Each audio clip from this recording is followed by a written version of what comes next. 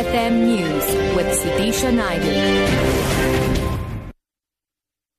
It's 7 o'clock. Good evening. Students at the University of KwaZulu-Natal's Howard College say the increase in study fees will deprive students from disadvantaged communities of an opportunity for education.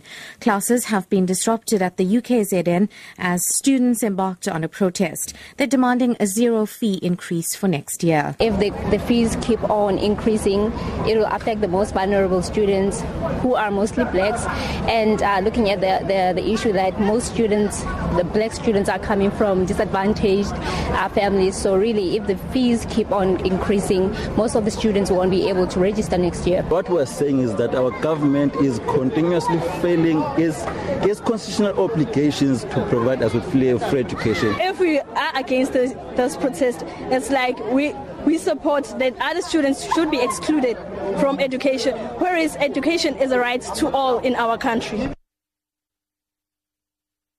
The Democratic Alliance's student organization has called on Higher Education Minister Bulletins to step down. Members of the organization made the call during their protest outside the department's headquarters in Pretoria. DASO says Nzimande has ignored the tertiary fees issue for far too long. DA Youth Federal Chairperson Yusuf Kasim. We cannot allow him to get away with it. He needs to feel the anger of students on him who is responsible. And therefore, we need to direct that anger where the issues come from. He needs to quiver where he is. He needs to shake and sweat and stop being interested. Finance Minister Nhlanhla Nene says the issues around university fee increases must be addressed once the protest situation has been stabilized.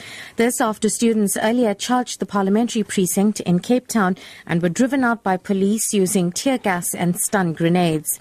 EFF members were also forcefully removed from National Assembly after refusing to allow Minister Nene to deliver his medium-term budget speech by chanting fees must fall.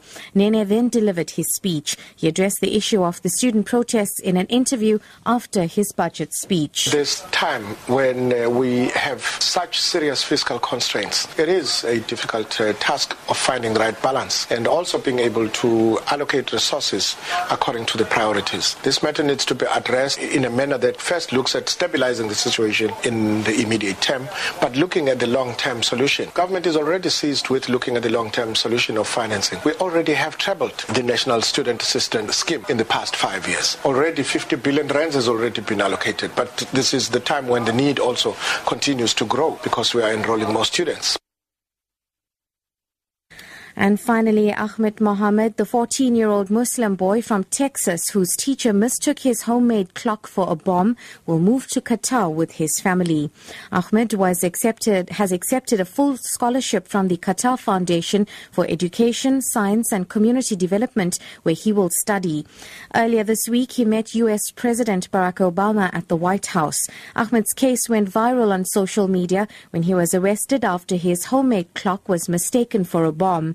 Some alleged he was unfairly treated because of his name and religious background.